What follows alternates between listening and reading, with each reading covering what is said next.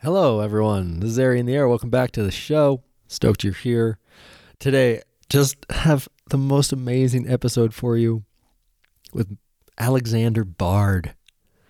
Alexander Bard is a philosopher through and through and has lived many lives, starting with the life of a rock star in the 80s and 90s. He's a Scandinavian electro pop rock artist, and today, before the episode starts, I'm going to play for you the biggest hit that they ever had, which is called Crucified, and I'm also going to link in the description below the original music video for this. This is a track out of 1991. I was 3 years old.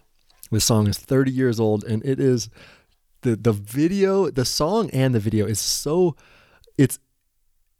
it's strangely like addicting, and it's also, the video itself is so bizarre and strange. And it's, after talking to Alexander, it's like it tracks for me. It makes sense.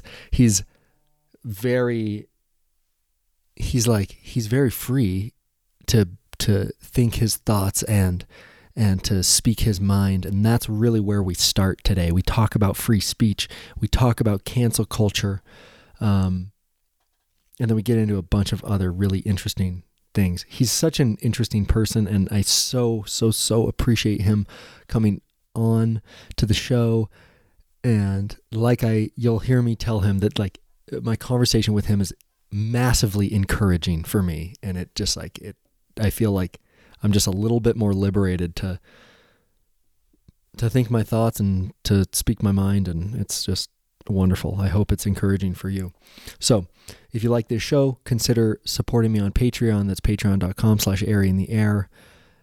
And I'm also doing philosophical coaching. You can find that on my website, ariintheair.com. And without further ado, here's a song out of 1991 by a band called Army of Lovers with Alexander Bard, Crucified. And then my talk with Alexander. You guys enjoy.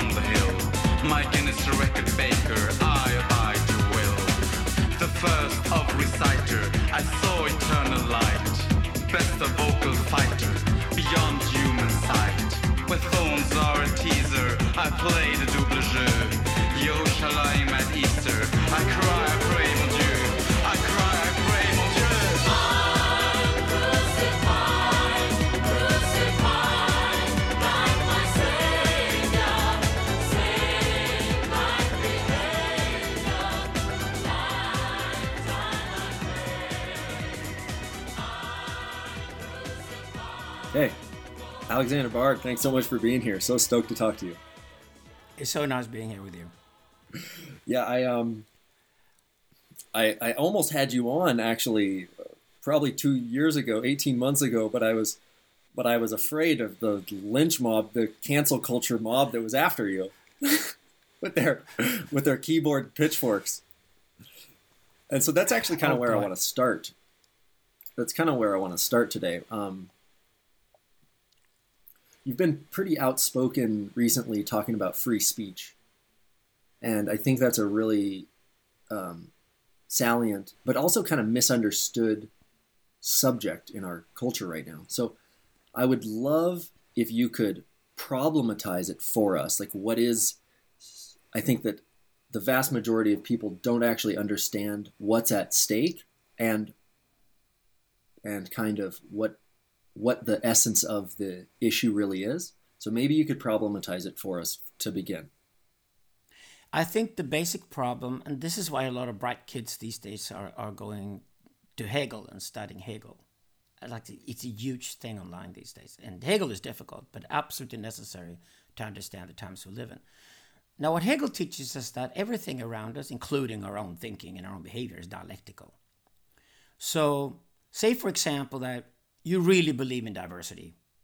You believe in diversity so heavily that it's not enough that there's a diversity of opinion, and there's not enough that there's a diversity of talents. You want a diversity of looks, as if a diversity of looks can guarantee that we have a diversity of opinion, diversity of talent. Now, the problem is that sounds good, right? You're a diversityist, whatever you want to call it. And you get really aggressive about it, and you fight it really hard. And you fight against all these monolithic guys who only want to see people of their same skin color, their same gender, their same age, anywhere they are. So they're comfortable with that. So you have an enemy, that clear enemy you want to fight, right? The problem is that, dialectically speaking, you're very soon going to turn your conviction, your ideology about the brilliance of diversity into its own monolith. Like, if diversity is not practiced the way you fantasize about it, then you will not allow any exception from your fantasy. So you, the guy who becomes totalitarian. So you only become exactly what you were fighting. And usually in today's society, that happens when you lose the ground where you started from. So say you started from diversity is a good idea. Yeah, diversity is a good idea when you, for example, brainstorm and try to figure out what's going on in the world, or when you want people who learned to have a learned discussion about things, because you want different opinions at that stage. So you open up the floor, for example, and people talk about things. You want a diversity because you want a diversity of talents, different archetypes in the room, different personality types in the room, different backgrounds, and you want them to speak their mind to get the broadest possible sense of what's going on, to then be able to answer the problem and find a solution, right? So that makes sense. Now the problem is, if you lose that sense of diversity, there's a good to the diversity, and you start moving to the diversity of people, and you want to move quickly, then suddenly it becomes compensating. So then the rally cry is no longer that we need diversity for our own good. We need diversity because we have people who were treated badly in the past. They weren't seen, they weren't heard, they didn't get attention. You know, they were the kids at school who were ignored, whereas other kids got all the attention. So we want to compensate for that, because these kids were like, they feel betrayed, they feel they were pissed on in the past. So now we're going to put them at the forefront instead and change the whole thing. And suddenly your whole movement becomes obsessed with diversity of looks. Now the moment it becomes an obsession with diversity of looks, you've lost the ground. It's not about diversity which has a purpose any longer. It's just compensation. It's revenge. It's envy. It's resentment. And that's historically when things go really, really bad. So this happened, for example, during the French Revolution. There were the Jacobins. The Jacobins were their own little sect of good people who did good things. And they were pacifist. They were vegetarian. They were nice guys, you know, they were little pillar saints, reading text to each other, being peaceful. And if only they could rule the world, then everything would be eternal peace forever, right? These were the Jacobins at the beginning of the French Revolution.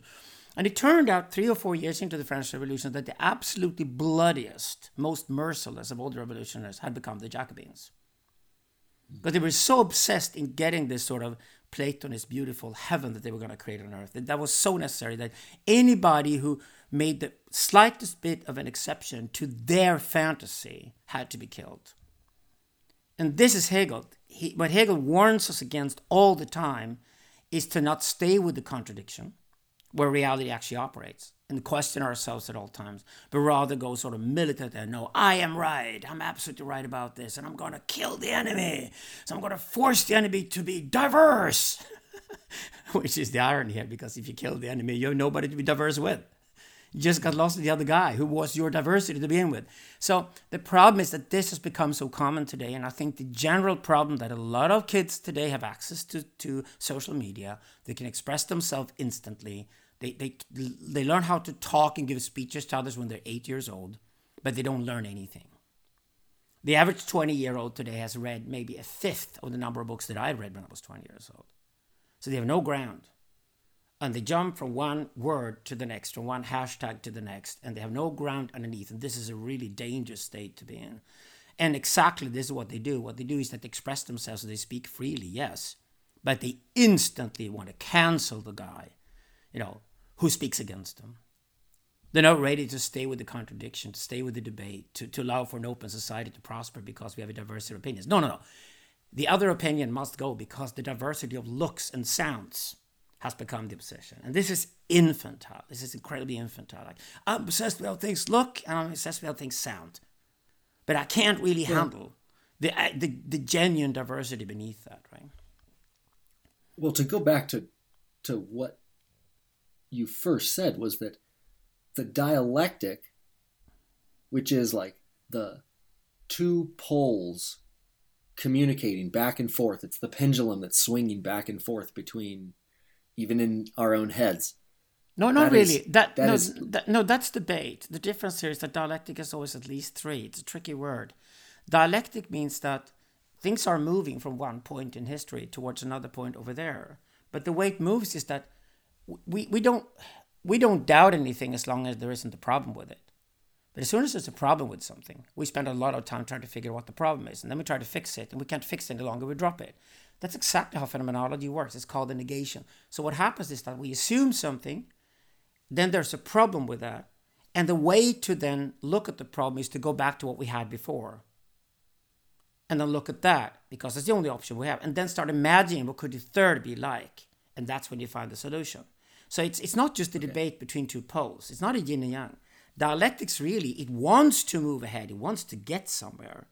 It's not a state of indecision. It's not afraid of having a solution to something. It's just that the solution is always temporary. And once you make the solution, you stay with it for as long as it's valid. But then you try the whole thing again. And you have a new problem, you find a new solution. And this is a dialectical process. So always think of dialectics. Always try to think of like a triad. There's always three parts involved. Then you get dialectic. Because otherwise you just talk about a general debate. Yeah. And you're calling the three parts the thing, the problem, and the solution? Well, there is a thing that works and has worked for a long time and no longer works for you, and therefore it starts to crack. Okay? When it starts to crack, that's called a negation. Something dies in the model. And that has to be replaced with something that's alive. And that's called fixing something. It works like anything else. Like construction metaphors are great here. So you basically construct, you fix it. But you know that once you started fixing something, there'll probably be more cracks eventually. So you need to watch out for those. And suddenly you have two more cracks. And then you realize the cracks are becoming so many now when you see them that it's meaningless to keep this. And then you go, so what do I do now with this thing I've got ahead of me? Well, what did I have in the past? You learn from history. You go back to history and learn. For example, before you have a strong opinion on diversity of looks, maybe you should study the history of the Jacobins and not become one. Otherwise, you just make the same mistakes all over again. And that's memory. That's collective memory and history. And then you take that, and that's the only thing you can take. And then you start imagining, but it's not that I'm going to go back to anything. It's more like I can learn from it, but I have to pursue something that's never happened, something novel and new. And that's when dialectics forces itself into the next thing. And this is why a debate today, for example, in America, that gets stuck in two camps that are really very wrong, both of them, is a very dead and very dangerous debate.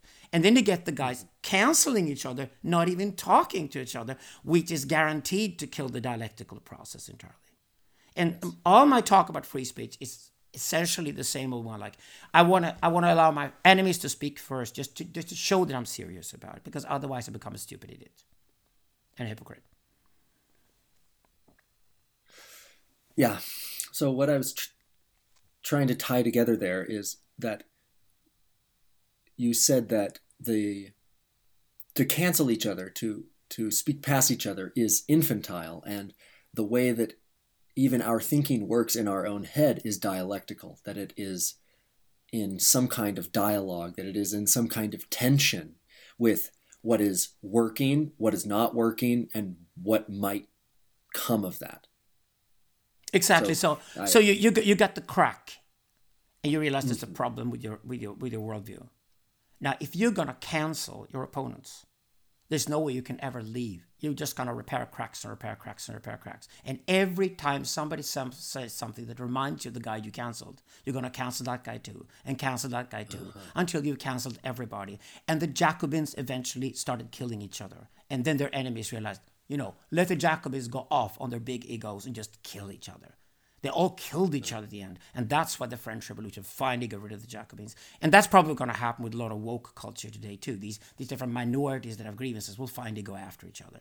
Here in Scandinavia, it's already happening because trans women and biological women can't get along. They're now fighting each other. Well, let them do it, is all I said. Because to me, I love both trans women and beautiful biological women, and I don't see the problem at all. But they can't even talk to each other because they're so busy canceling each other that they go to war with each other. And this is the problem. So what I did, for example, with these two famous hashtags, Me Too and Black Lives Matter, was that as a lover, absolute lover of black culture, I was born in Africa myself, I have a black brother, I have certain credibilities to maybe question this. And when it comes to Me Too, it's just like I said, listen, the problem here, it sounds all good, but it's way up there in the air, being high on itself and its power, and it has no ground any longer. And basically what I did, I went on television in Sweden, debated Me Too, and said, yeah, but girls, can you just tell me where this is going to arrive? What is the end point of the struggle? When are you pleased? Or will you tear men apart, all men apart, before you're pleased with this? And they couldn't even answer it. And then I brought in an old woman who was a lawyer, and she told the girls to shut the fuck up. You girls have no idea what we're talking about. Why haven't you seen me before you start talking? Because at least Alexander comes from a patriarchy among men, where a young man knows he needs to go to an older, wiser man for advice before he opens his mouth. But young girls today think Instagram is their right to open their mouths about anything and have opinions about anything based on nothing but their own current feelings, which is the worst possible ground you could have for having any ideas of anything. And then they voice these opinions and get furious when anybody speaks against them and shout, cancel, cancel, cancel. Where have we seen this before in history? Jacobins. So that's all I said. That's what I discussed. And then after I did that, I sat down for a year, did nothing but podcasts in Scandinavia with black guys and immigrant guys, and explained to them why it probably was a good idea to burn an occasional copy of the Quran now and then, and, get respected as a Muslim in our culture. And then I had all of them on my side. And the only people still left fighting me 3 years later are essentially a few girls who are pissed off because I exposed them for being cancel culture people. Cancel culture is the only thing we should cancel. Cancel culture itself should be canceled. That's the real cancellation we need. How does that happen?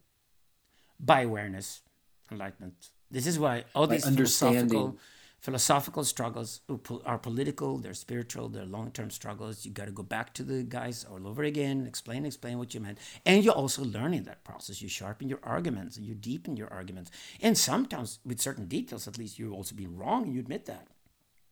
Or you just changed opinion because you preferred another opinion. You can have an aesthetic opinion about things too. That's okay. Yeah, I couldn't agree more. And the idea that an awareness of what good dialogue is and what it isn't, when people can begin to recognize bad faith communication and bad faith actors, and once we can kind of have a shared vernacular around that and more awareness around that, I think the quality of dialogue just goes up as a natural function of that. Well, I'd like to keep the judges out for a while yet. So instead of judging the conversation according to the parameter that this must be a quality dialogue, I would say that the problem is the only thing we know from history is that free speech in itself has enormous value. And the dialogue might look nastier than you want it to be, and you probably have to accept that. Okay. I'd say between it looking nice and between it being free, I'd definitely pick free at any time of the day. Being an historian myself, absolutely go for freedom. Allow people to be clumsy. And if somebody behaves in a really clumsy manner, it's their own fault. If the audience stops listening because they babble too much or have a rude language, it's their problem. It's a rhetorical problem. It's not a substantial problem. It's a rhetorical problem. And rhetorics, you only learn by making mistakes, That's so interesting because that's something that I've noticed in your speech. You're one of the few philosophers that I've seen call people fucking idiots. I think it's Slavoj Žižek in me. He's not a Yeah. rude language. But he's a Slovenian and I'm a Scandinavian. We don't know how to behave in these salons. It's just like, I always said that I was shaped by the city of London in the way you could only be by not living there. Because I worked in the music industry, and for 25 years I would go to London all the time. Because London was the marketplace, but I preferred to make the products in Scandinavia. Okay, London was so chic and so full of social coding, and I got so fucking tired of it eventually. I decided never to live in London. And I see the same thing going in philosophy circles these days. And that's why what comes out of London, philosophically speaking, is very superficial and has very little quality to it, because it calls itself spirituality and it's already commercialized and it's packaged and it comes with the crystals or whatever. And it's so bland that I prefer to be in an environment with rude language, because apparently that's where the thinking goes on. Apparently. I'm with the cynics in Greece who the cynics, they used rude language and they dressed rudely and they walked naked and they fucked anything that moved. And they did so because they just pointed out that hypocrisy is a terrible place to start from pursuing truth. The first thing you get rid of when you pursue truth, which is the essence of philosophy, is to get rid of your obsession with behaviors and the obsession with social coding and things like that. So you need to get the hypocrisy out of the room. You need to make hypocrisy basically an impossibility to be able to think properly. That's so interesting. I want to hear more, and I also want to tie in this concept of antagony, this love for things that like disturb you, that disrupt you. Yeah. So the concept of antagony, it's not antagonism, we should point that out, although they're related. The same origin, antagonia, which is a Greek word. The concept of antagonism was actually developed when I worked with guys who develop algorithms, for example, for Google. So these are guys who probably work at Google now, who I worked with like 12, 15 years ago. And the question was that if we just removed the Google search page as we know it today and got the search page we really wanted, with the first thing we take off the page, the ads. Because the ads are obviously there for Google to make money from desperate losers who cannot get ahead in the algorithm, so they put ads on the page to make sure that we have to see them anyway. And we hate ads. Right? We probably hate ads more than we ever hated slavery.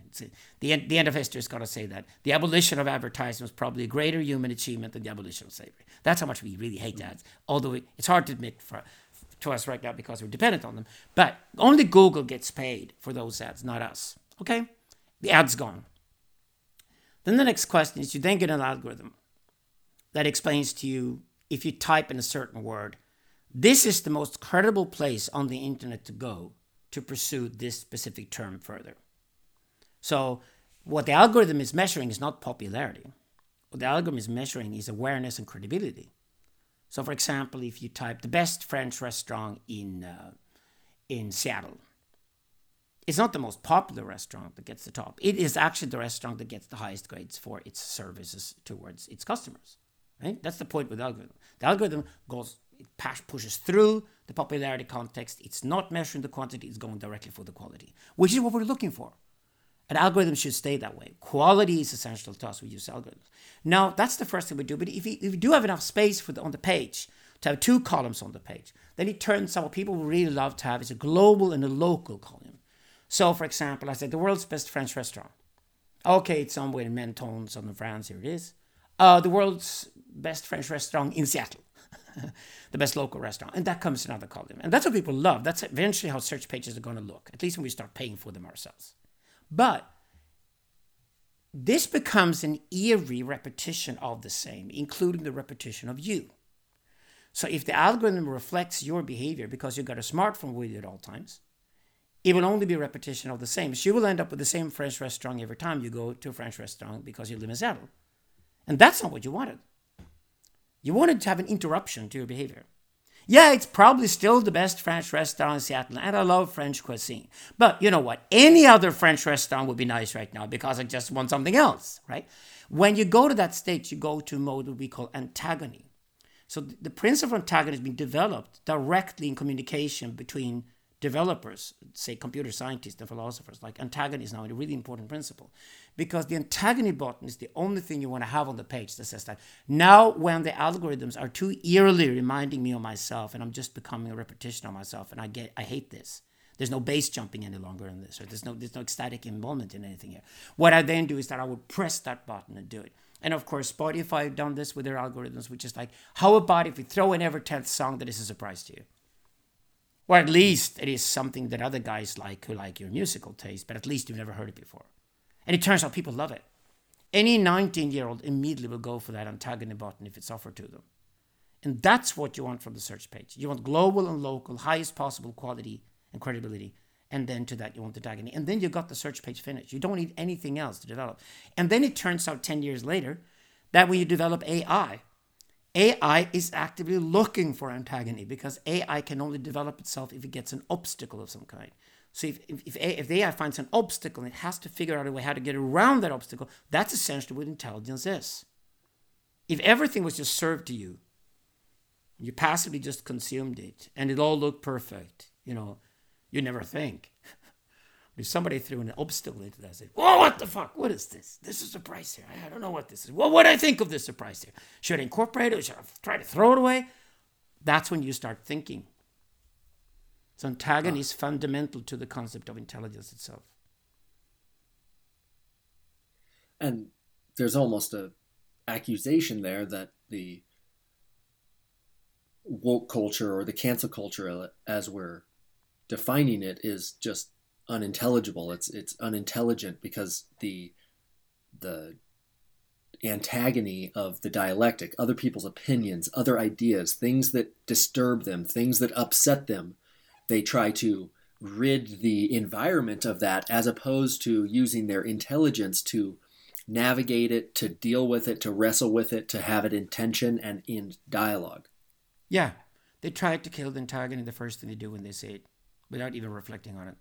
And it's an infantile reaction, because in psychoanalysis, this is reminiscent of you being denied the tits as you were 1 year old, and now you want the tit back, and somebody's disturbing you that you're going to get the tit back. And that's disturbance, is how you interpret the antagony. Instead of saying that there's the tit over there, it's called mamilla, which is your parents supporting you and the government supporting you and somebody paying your bills or whatever until you can do it yourself. And then the other side from the mamilla is called the phallus.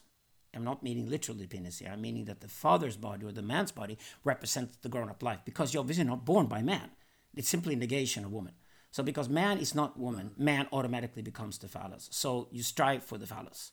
So you want to get away from the mamilla towards the phallus. In childhood, when it's done correctly and you raise your child properly, they go back and forth between this. They go back to the comfort of the parents who take care of them, and then they eventually go away from the parents and say, "No, I can do it myself. I want to do it myself. Get away, I want to do it myself." Now, that's strength, because one day the child will have to also rebel against the phallus of the parents, to become its own grown-up person. The problem, though, is that if you then cheat this process and you say, "No, you can have the tit the rest of your life. Oh, your mother is not breastfeeding any longer. Well, we're feeding you resources anyway, your entire childhood. And by the way, after you fed those resources, here's the welfare state, and it's going to feed your resources. And by the way, we find grievances in the past among your ancestors. Oh God, we can milk somebody for money. You just put more and more money into your hands."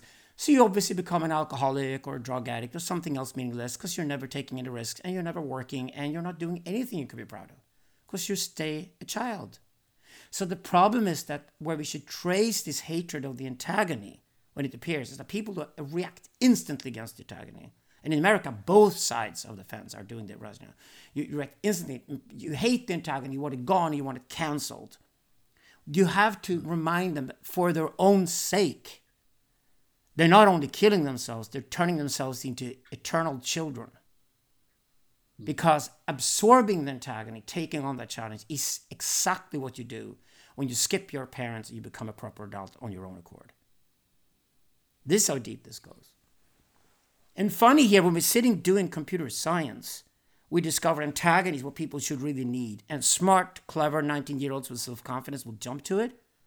But then on the other hand, we're fostering these children to also sit at schools and learn that anything you don't like, you must demand that it be cancelled. Don't let them talk. Don't let them speak. Don't let them even show their faces anywhere. Just to remove the enemy. And as soon as you say the enemy must be removed, you have gone totalitarian. And in this case, you've gone totalitarian and infantile at the same time, which is disastrous.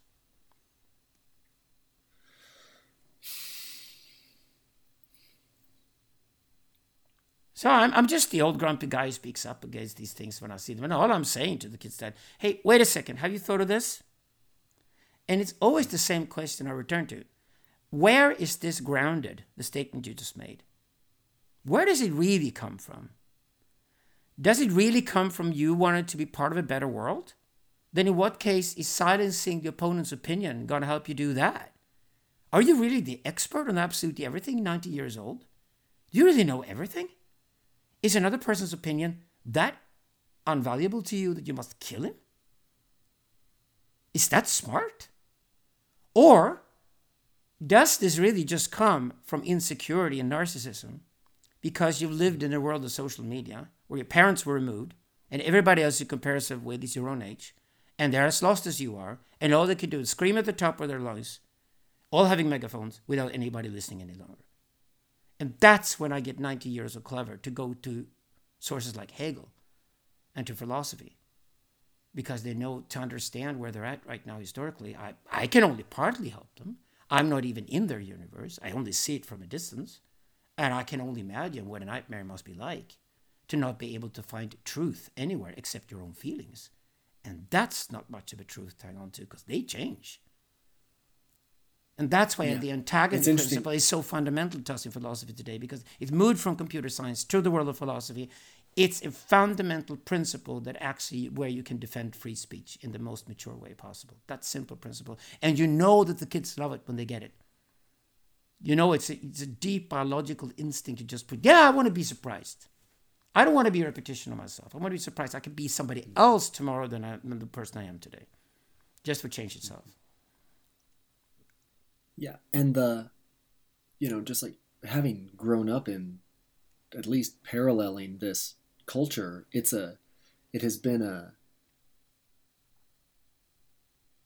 been praising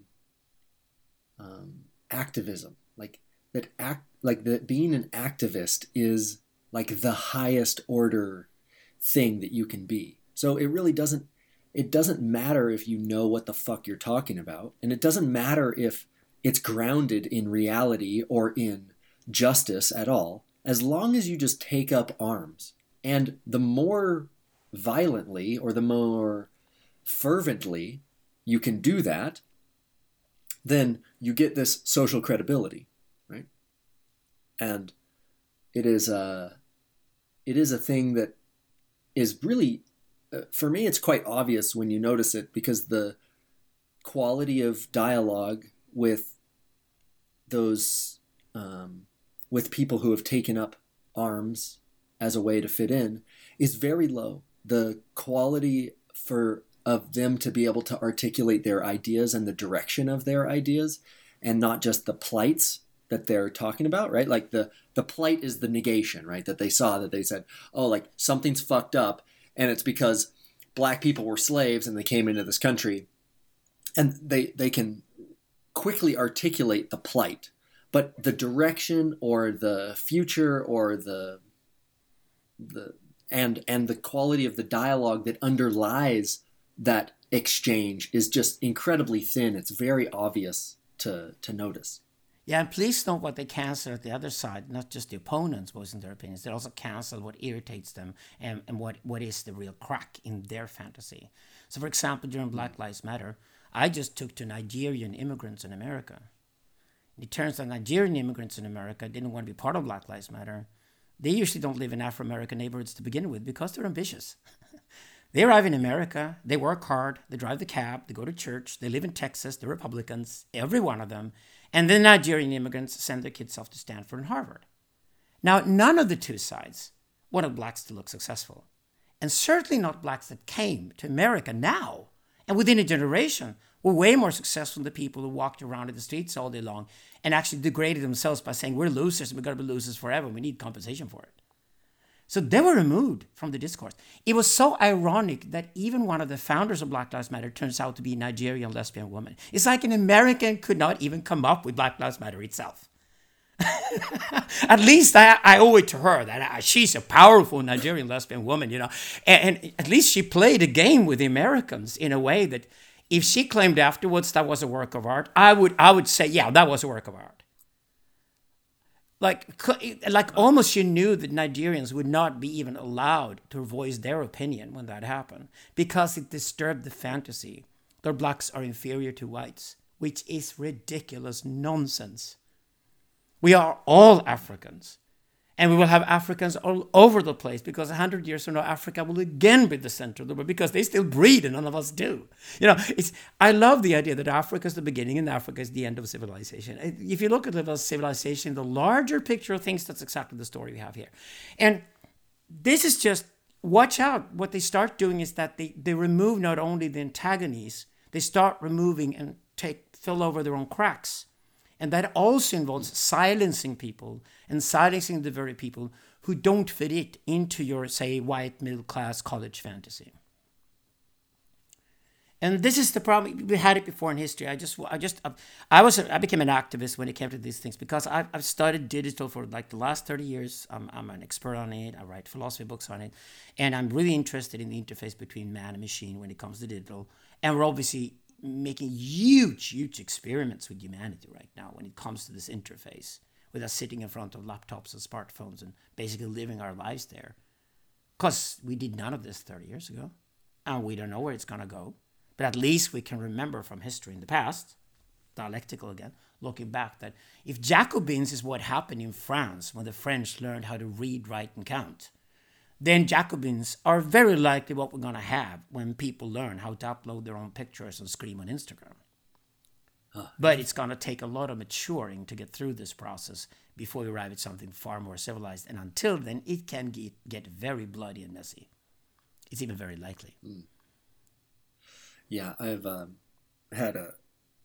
that's been a source of pain in me, that realization that I've seen, that I'm convinced that it is likely get worse before it gets better. But this is a tangent. I want to redirect us here back to this like dialogue, and I would like to reflect on the difference in rhetoric between you and a guy like Daniel Schmachtenberger. Schmachtenberger has a way of like he almost everything he says, it seems to like come from this like it's like a very loving, very nuanced, very inclusive. Have you noticed this? Yeah. He's an old friend. And we know each other really well. Yeah. He's an amazing person. He's one of my greatest intellectual influences of all time. But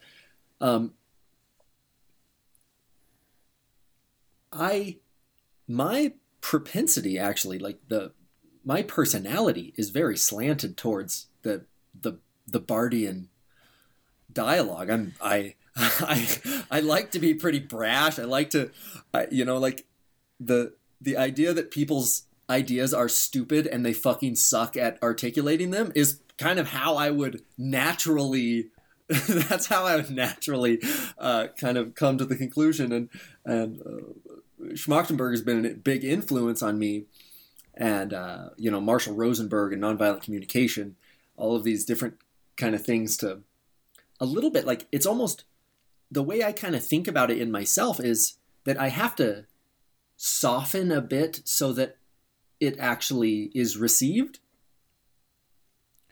Yeah, you can spend a lot of time on rhetorics, right? I worked in the music industry. You can spend a lot of times mixing the same record over and over again until you think it's perfect. Number one, when you reach that perfection, you probably killed it.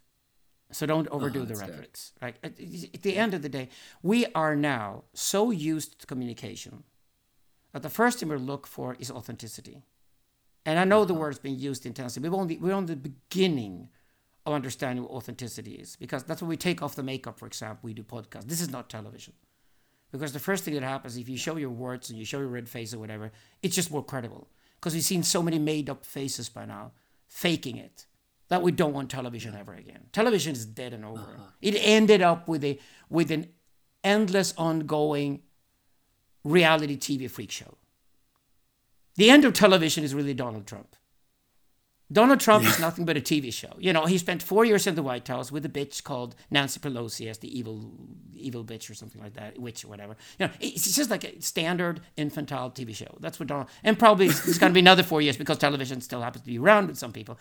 But for me, Donald Trump is the end of television. I wrote about this with John Sudeikis 22 years ago in the book called The Netocrat Side. America will very soon have a reality TV show star as its president because those are going to be the only celebrities left because nobody else wants to be a celebrity any longer.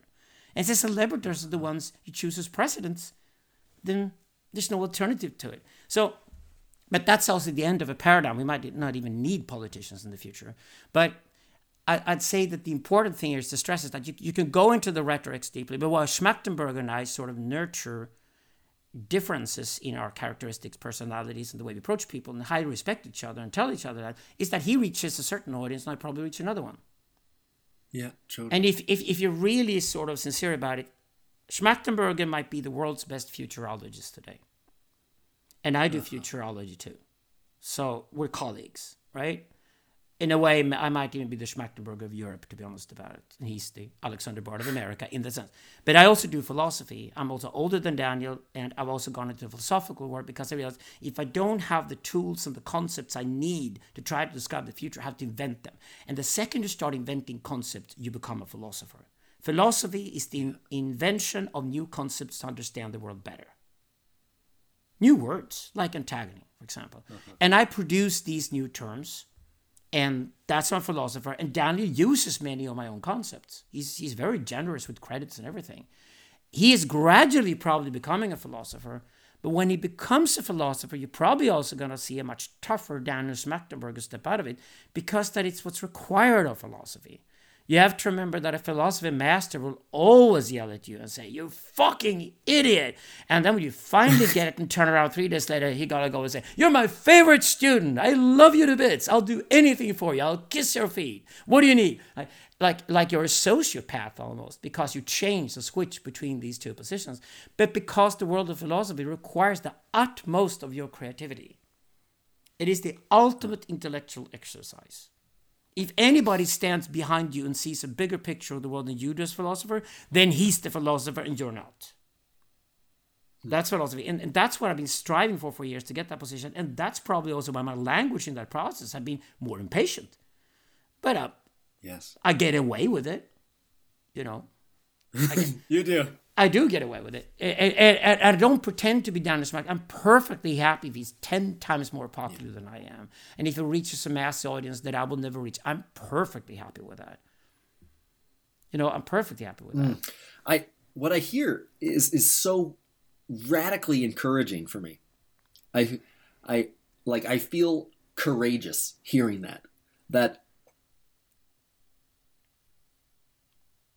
it really is like the authenticity that just like wells up in me naturally, like the things that I'm passionate about, the ideas that I have, and like letting myself go forward with my ideas and like speak them and harden them and sharpen them by hitting them on other hard, sharp objects and letting myself be wrong and see it and grow and move and iterate.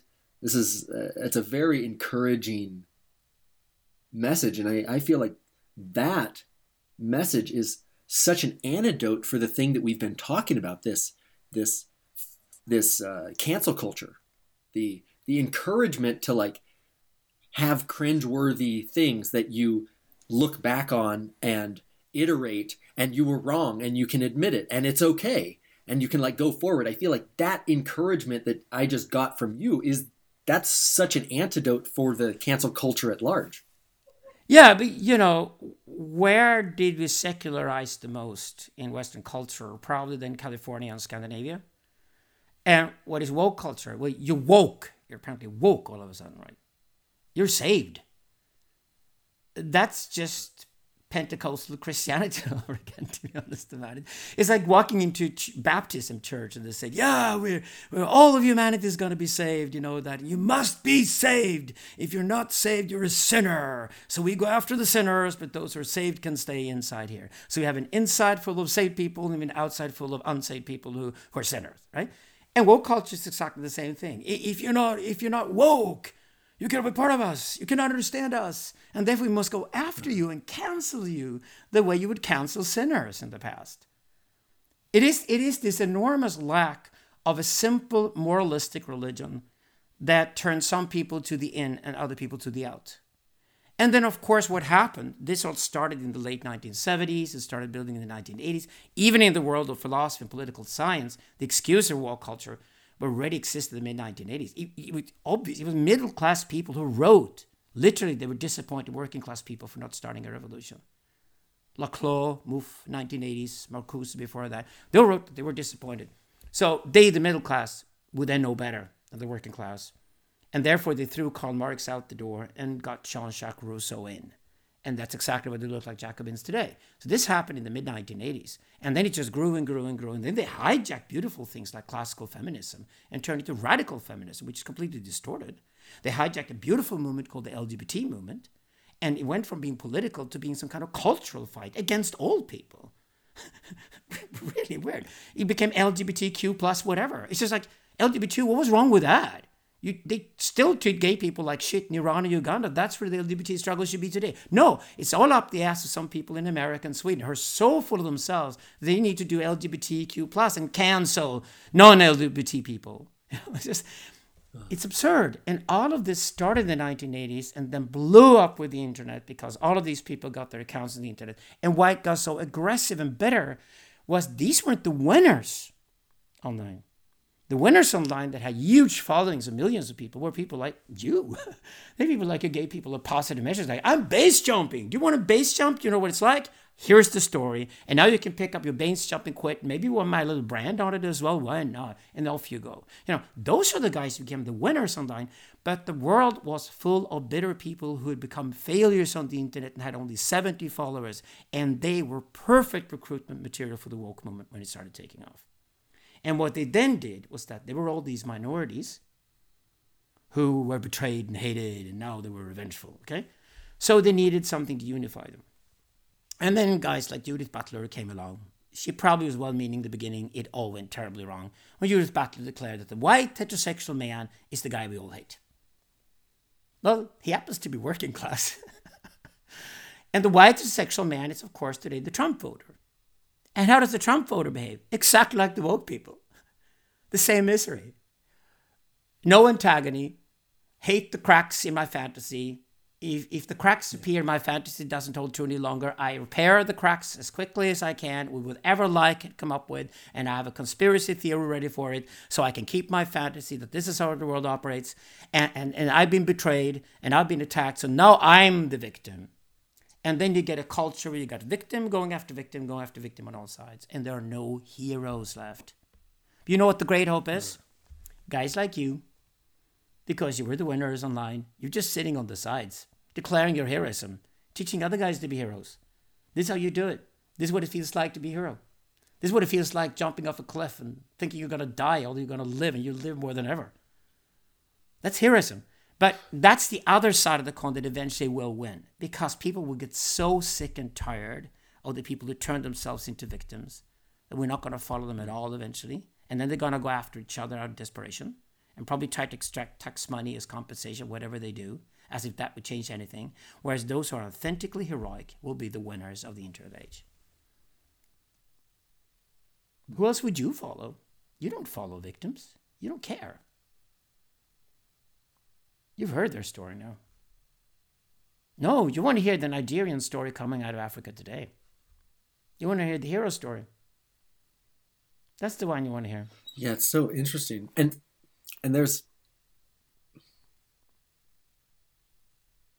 I just...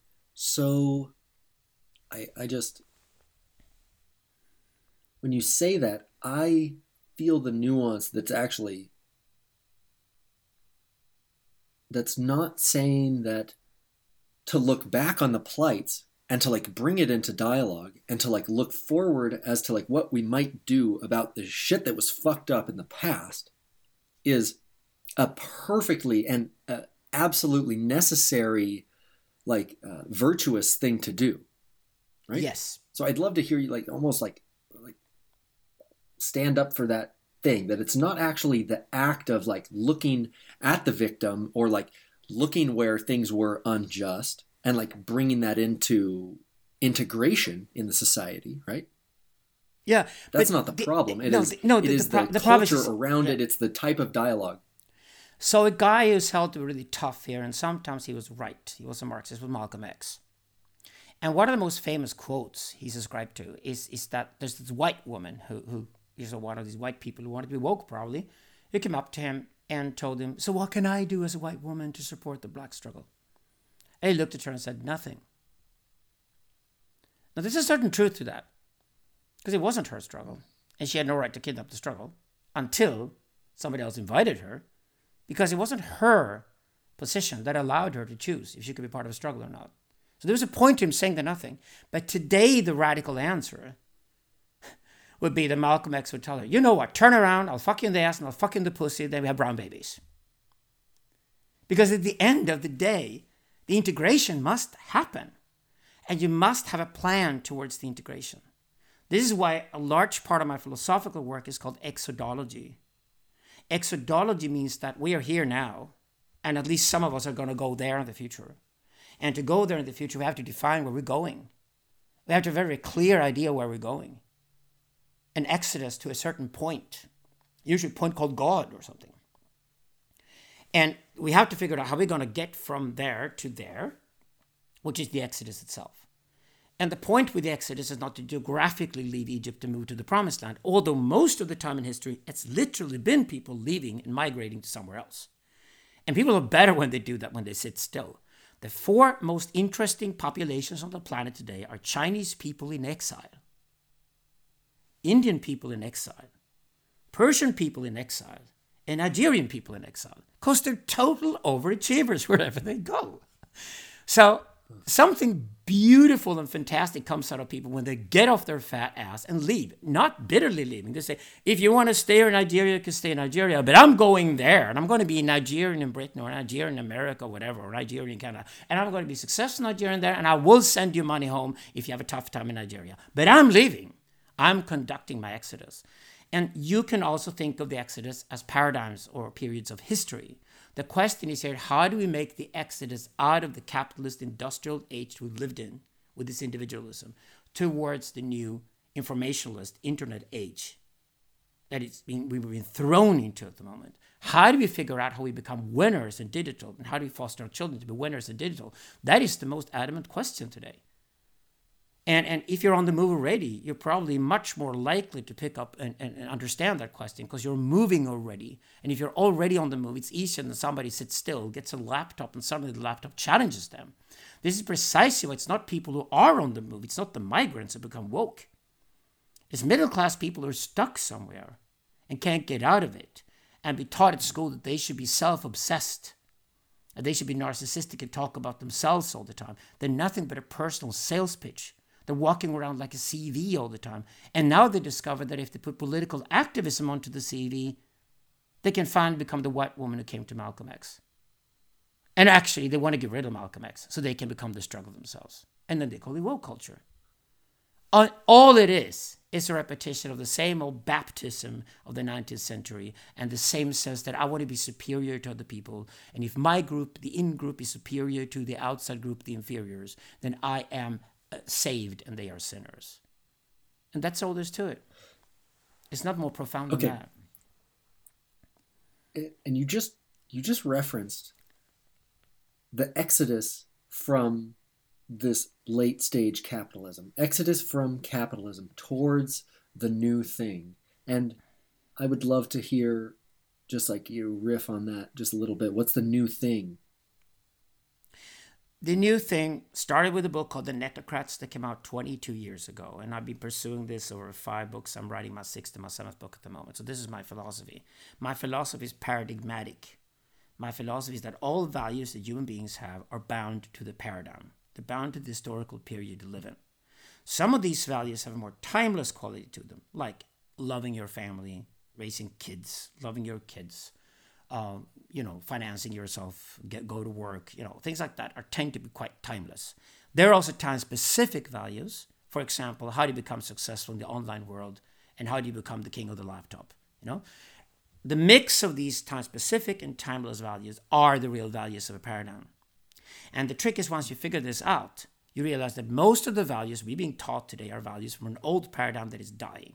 And all those values foster us to do is to repeat the mistakes of the past and to stay within a paradigm that is already dead. And that's all the old institutions, like old industry, advertising, academia, politics, they're all doomed. And it's the worst possible people who are entering those spheres now, because anybody who's smart does things like what we do right now. They go online. They publish online. I have a whole generation now of philosophers who will never become professors in academia. They're going to be ed tech content providers, which is genius. Okay, it's going to be tough because they'll be pioneers. But just like anybody goes into tech these days, you're a pioneer when you're early on the curve. But you're going to be the billionaire at the end of the curve if you pursue that. And all I'm teaching them for years, that here's the new paradigm. Digitalization will happen everywhere. It will blow itself as a huge force through all of society, just like capitalism did before it. And to get used to it and understand it is to be a winner. So I'm basically giving anybody who wants to listen anywhere in the world, here's the general advice for the paradigm we're entering. Here's how you become a winner within that paradigm. That's what I've been doing for the last 22 years. And to go back to the exodology, what then happens is that narratives change. And that's when it gets brilliant, because narratives are always the shortcut for people to understand complexity. And this is what I work with, but maybe Danish Magdeburger and I go different ways, because he is a real futurologist. He's very much based on the facts and stays with those. I'm much more interested in what's called narratology. I'm much more interested in how do you then construct a narrative? How do you create the films and the theater and the TV series and everything that tells people about this new world they're entering, so they can understand that from a sort of artistic perspective. Not propaganda, from an artistic perspective that just tries out different things to do it. So, for example, my Nigerian philosopher friends today, who are very tired of American discourse, they're playing around with the idea that maybe we should at least try the alternative, that actually was the blacks who were smart and got onto the ships and got over to America to one day rule the world from America. Just try that idea for a while. It sounds cynical at first, doesn't it? But it's not covering up what actually happened. It doesn't deny historical facts. It's just playing around with the idea. And if you play around with that idea, then the long term, over say 2,000 years, it is actually very, very likely that America has become a black-dominated couple of continents and that those guys will rule the world. Just like anybody else has come to America and worked hard, has been globally successful because of it. Right now, the Indians are taking over Silicon Valley. The Nigerians realize that that's perfectly feasible for them too. There might be some Bangladeshis in between, but after the Bangladeshis, probably the Nigerians are next. They're going to take over all the leading corporations in America, and they're going to become celebrities and maybe even politicians, God knows what. But the Nigerians are, because of the Indians and the Chinese before them, realize you don't have to be European to be successful in America. Here are the guys who proved it. No, then that could be me. And that's all people need. All people need is a role model. A role model is successful. Like you, be the base jumping. And once you got the role model who's successful and can teach you how to do it, they mimic. And that's what human beings are really, really good at. So if you get them out of the lack of self-confidence that lies in the self-obsession, in the sort of negative narcissism that is obsessed with getting back to the tit, but if you redirect the kids away from that and say, no, you can take a challenge. Come on. You can take that guy looks different than you. You can take that he says things you're uncomfortable with. You can handle that. Come on. And go towards a more phallic direction, which go towards your own adulthood. Now, if you can get the kids to do that, the first thing they do then is start mimicking the right people. They don't mimic themselves any longer when they're the most regretful. They start mimicking other people who are their icons, their idols, their role models, so they can be something similar to them when they grow up. And that is when children are at their most beautiful. And we just need to get the kids around to that position where they start seeing themselves differently in the future than just being victims. Yeah. Because that's pathetic. Yeah, much more resilient. Absolutely. Resilience is a great word for that. Much more resilient. And then the first question you ask yourself, if you're really radically exodological, you ask yourself, where are my genes going to be in 2,000 years? Okay, make it at least 200 years. Where's my family and our relatives going to be then? Suddenly you start making the right decisions because of it. You don't... I love You this don't go idea. back to your past over and over and over again. You push the antagony button that opens up a future for you, which is radically different from anything experienced in the past. And you can become heroic.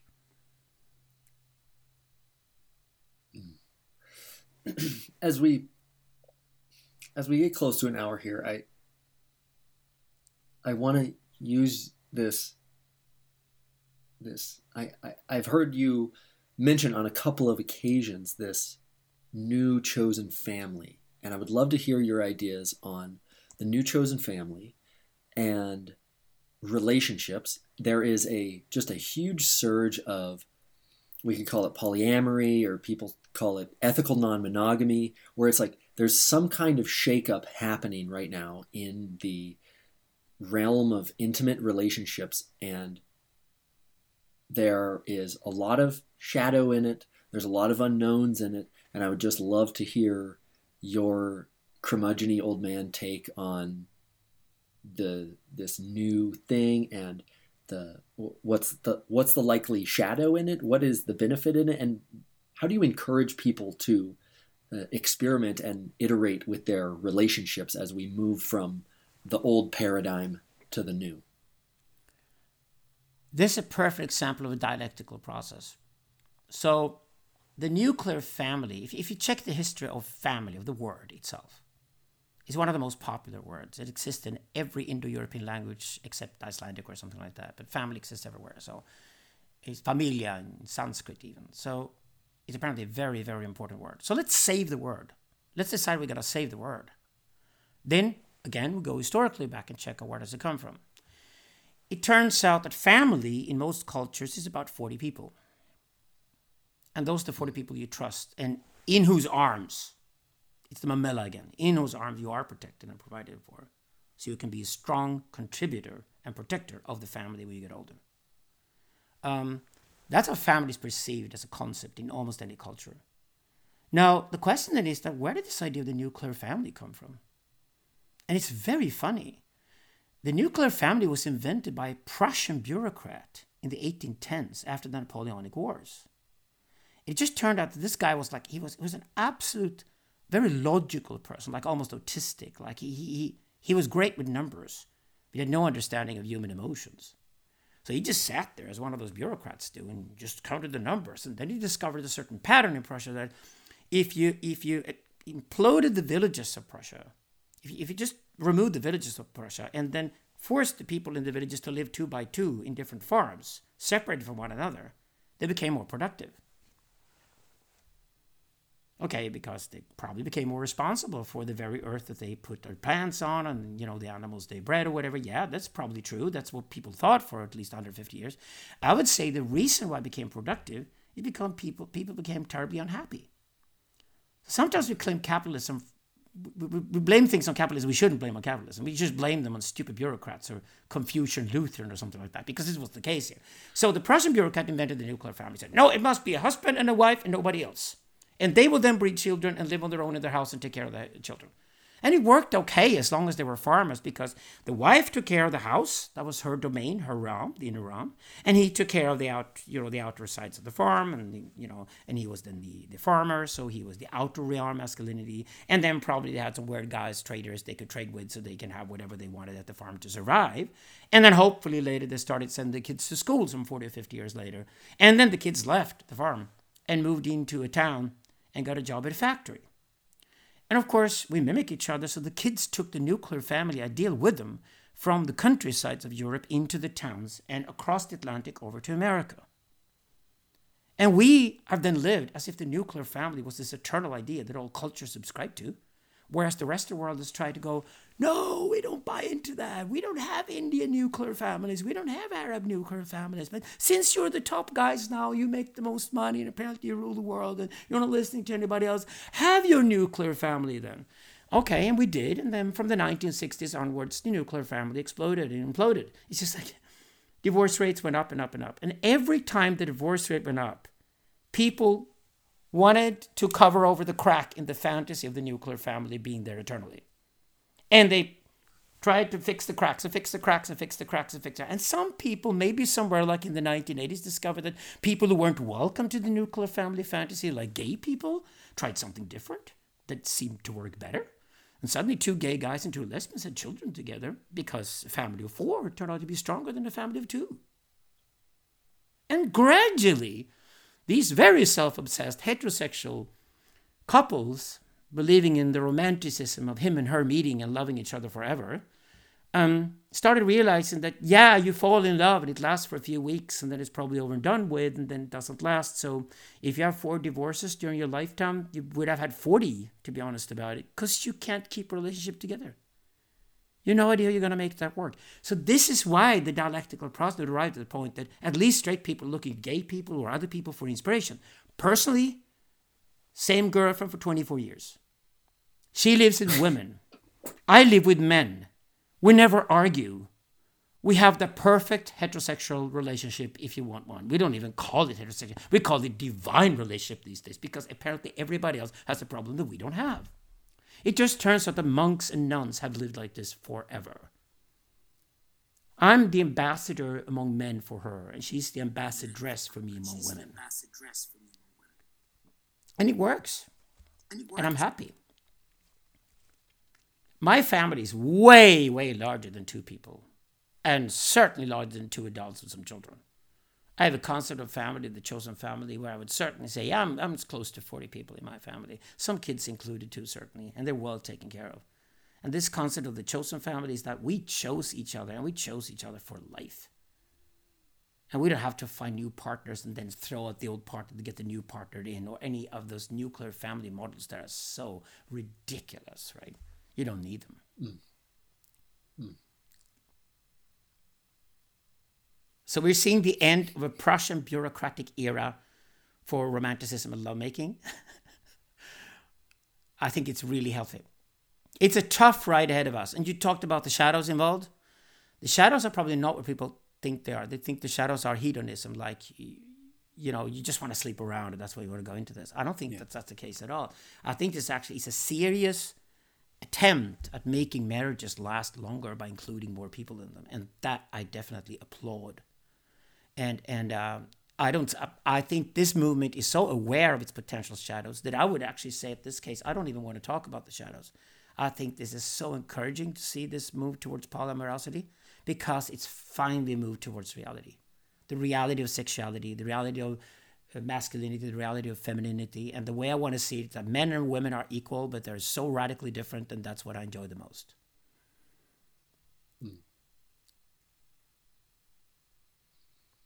I love that. I love that it's as you put it, it's a move towards reality. Exactly. And there are harsh realities, right? There's harsh realities. The Prussian nuclear family has protected us from the insecurity that our person might like someone else too. It was also easy to tax. It's been very insular. It was also easy to tax, and that's why it was popular. Remember that the models that we hang around to the most are actually the models we never wanted in the first place. The models that were forced on us because somebody else who wants to use us wanted us to have those models. It was easy to tax, and now it's done.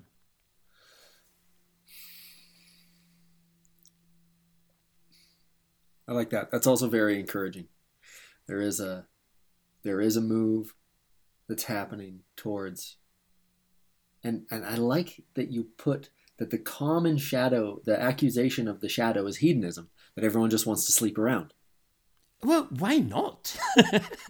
Why be boring? Why should boring people decide things for you? You know, it's probably because I'm shamanoid and you're probably like me here. We haven't gone into private matters, you and I, but sleeping around is just natural for a shamanoid, but it's also natural for our partners. I only sleep with shamanic girls.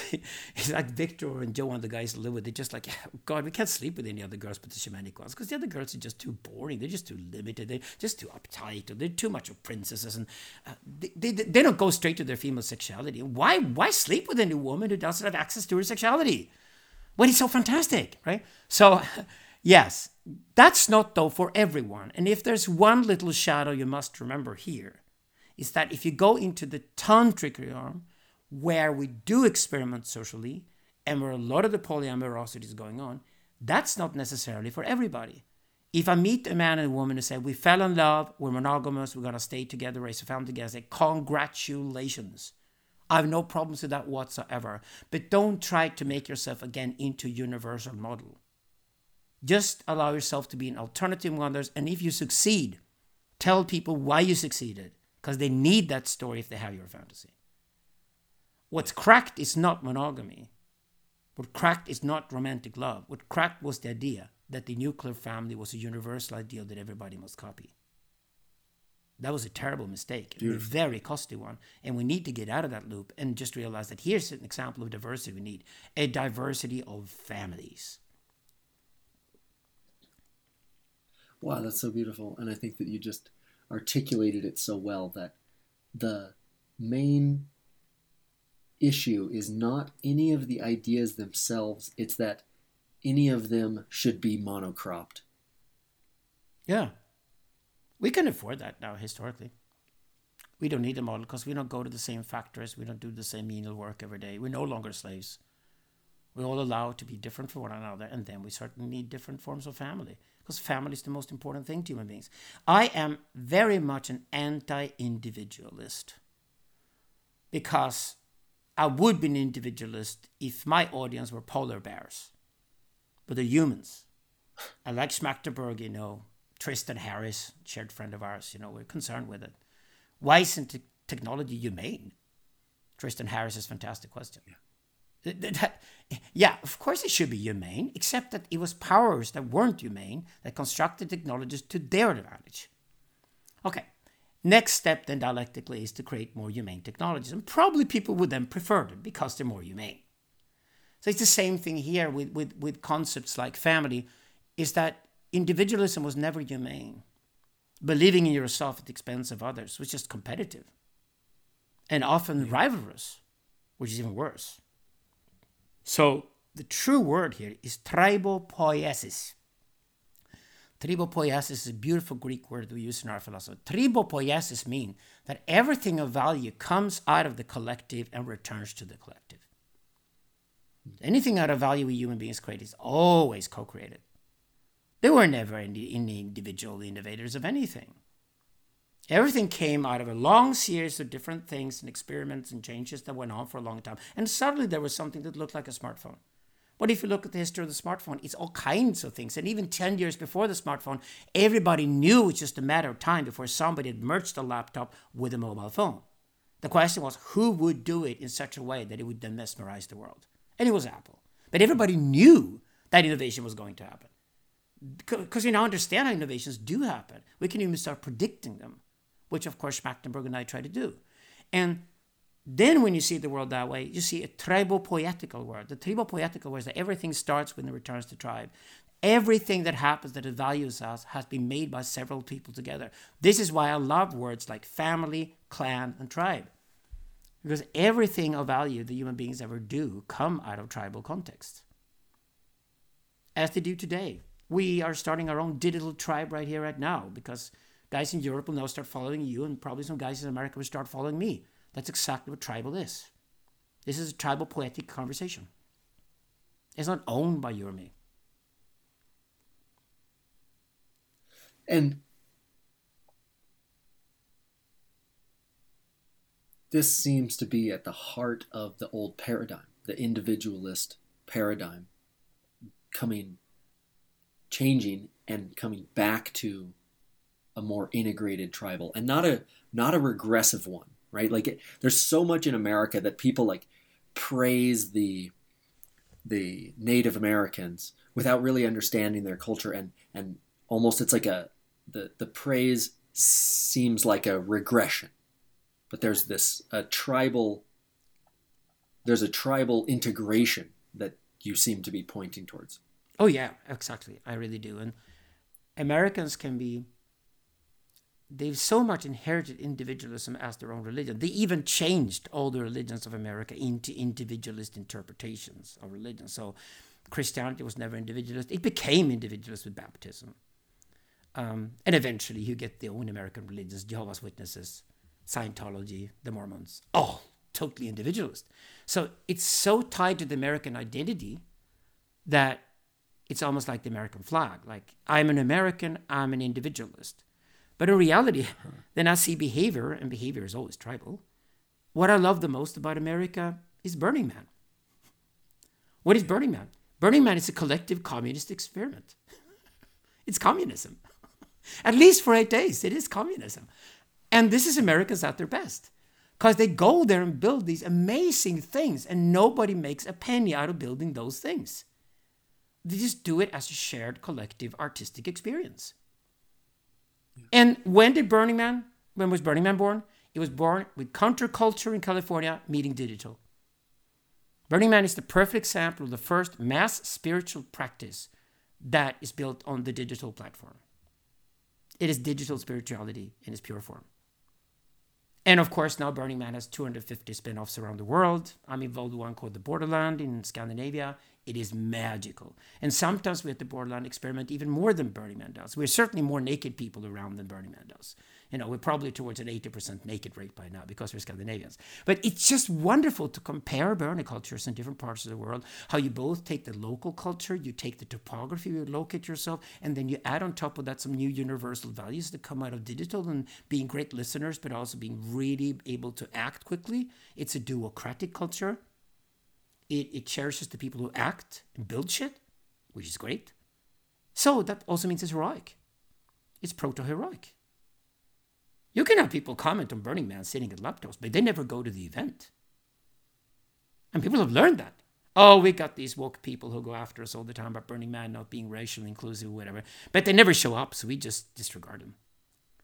And I think that's exactly the thing you should do if you're heroic. If you can have your own event that gets all the attention, because it's the best event possible, and then all these other guys who are busy with the resentment are commenting on you, and you just decide to ignore them, you win. You become the role model for the next generation. You become what the kids look up to. You become what the kids want to become themselves. And they will start mimicking you and do their own versions of what you do. And they mimic you as if they would just repeat the same thing until they make a little mistake or something is slightly different. And that's when you turn around and become their father. That's when you turn around and look at the kid and say, listen, you just did something that I didn't do. And they looked at you and they're like, shocked. Oh, I didn't mean to. That's brilliant, though, because that's you. That's where you start. You start where you're not doing what I did. You start when you are my antagonist.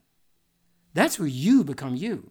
And that's not individualism. That is just describing the child in relation to the father, in relation to the community, in relation to tribal, being his or her own individual inside the community. And that's a strong human being. This is what we try to work towards. And that's why I'm involved in burner culture. I know there's a lot of relevant criticism of burner culture, but I don't take it very seriously because right now, my hope in America is precisely when Americans, without even knowing about it, are becoming communists. I think it's fantastic. The irony. I love it. I love it. It's so nice to talk. It's so nice to talk to you. I feel like I feel very encouraged by our conversation, and your message is very encouraging in general. And I think that you have so much insight into the cracks of the current model, and I appreciate your perspective on where we're going and what is good. It's been amazing talking to you. Thank you so much for having me. It's been a 10 pleasure. out of 10 would totally recommend. Can't wait to do it again. Thank you so much. Okay, you guys, I hope you enjoyed that. I'm so stoked that Alex was here, and he's coming back. He is coming back. We're going to do this again. I really super appreciate this guy. He's like my kind of elder right now. Like I had that feeling when I was talking to him. I was like, oh wow, like a wise older philosopher than me. I could really use this in my life right now. And I was very encouraged by his words and his message and just how he is and how he lives and how he speaks. So stay tuned for more Alexander Bard. And I just want to tell you right now, guys, I've got John Vervaeke just booked a slot on the podcast for October, which, oh God, I'm so stoked about. Zach Stein. Oh man. Can you believe it? Greg Enriquez. These are like the all-stars of this show of all time, and I'm getting this thing lit back up. Thank you so much, those of you who have been listening for so long and who support me on Patreon and have survived this like kind of slow time as I've had some like waning motivation to be podcasting and to be creating, and the motivation is coming back. I've got a cool new project with Neurohacker Collective. That is a company founded by Daniel Schmachtenberger, his brother James, and Jordan Hall, as you know, some of my favorite philosophers on the planet. So we've got a podcast series coming out together. It's going to be so rad with those guys that I mentioned, Enriquez and Stein and John Vervaeke. So stay tuned. Thanks so much for listening. Hope you're doing so awesome. Drop me a line. Would love to hear from you guys. Leave a review and a thingy. Do the internet thing that helps the show, and check me out on Patreon. Thank you so much. Love you guys. See you on the next show.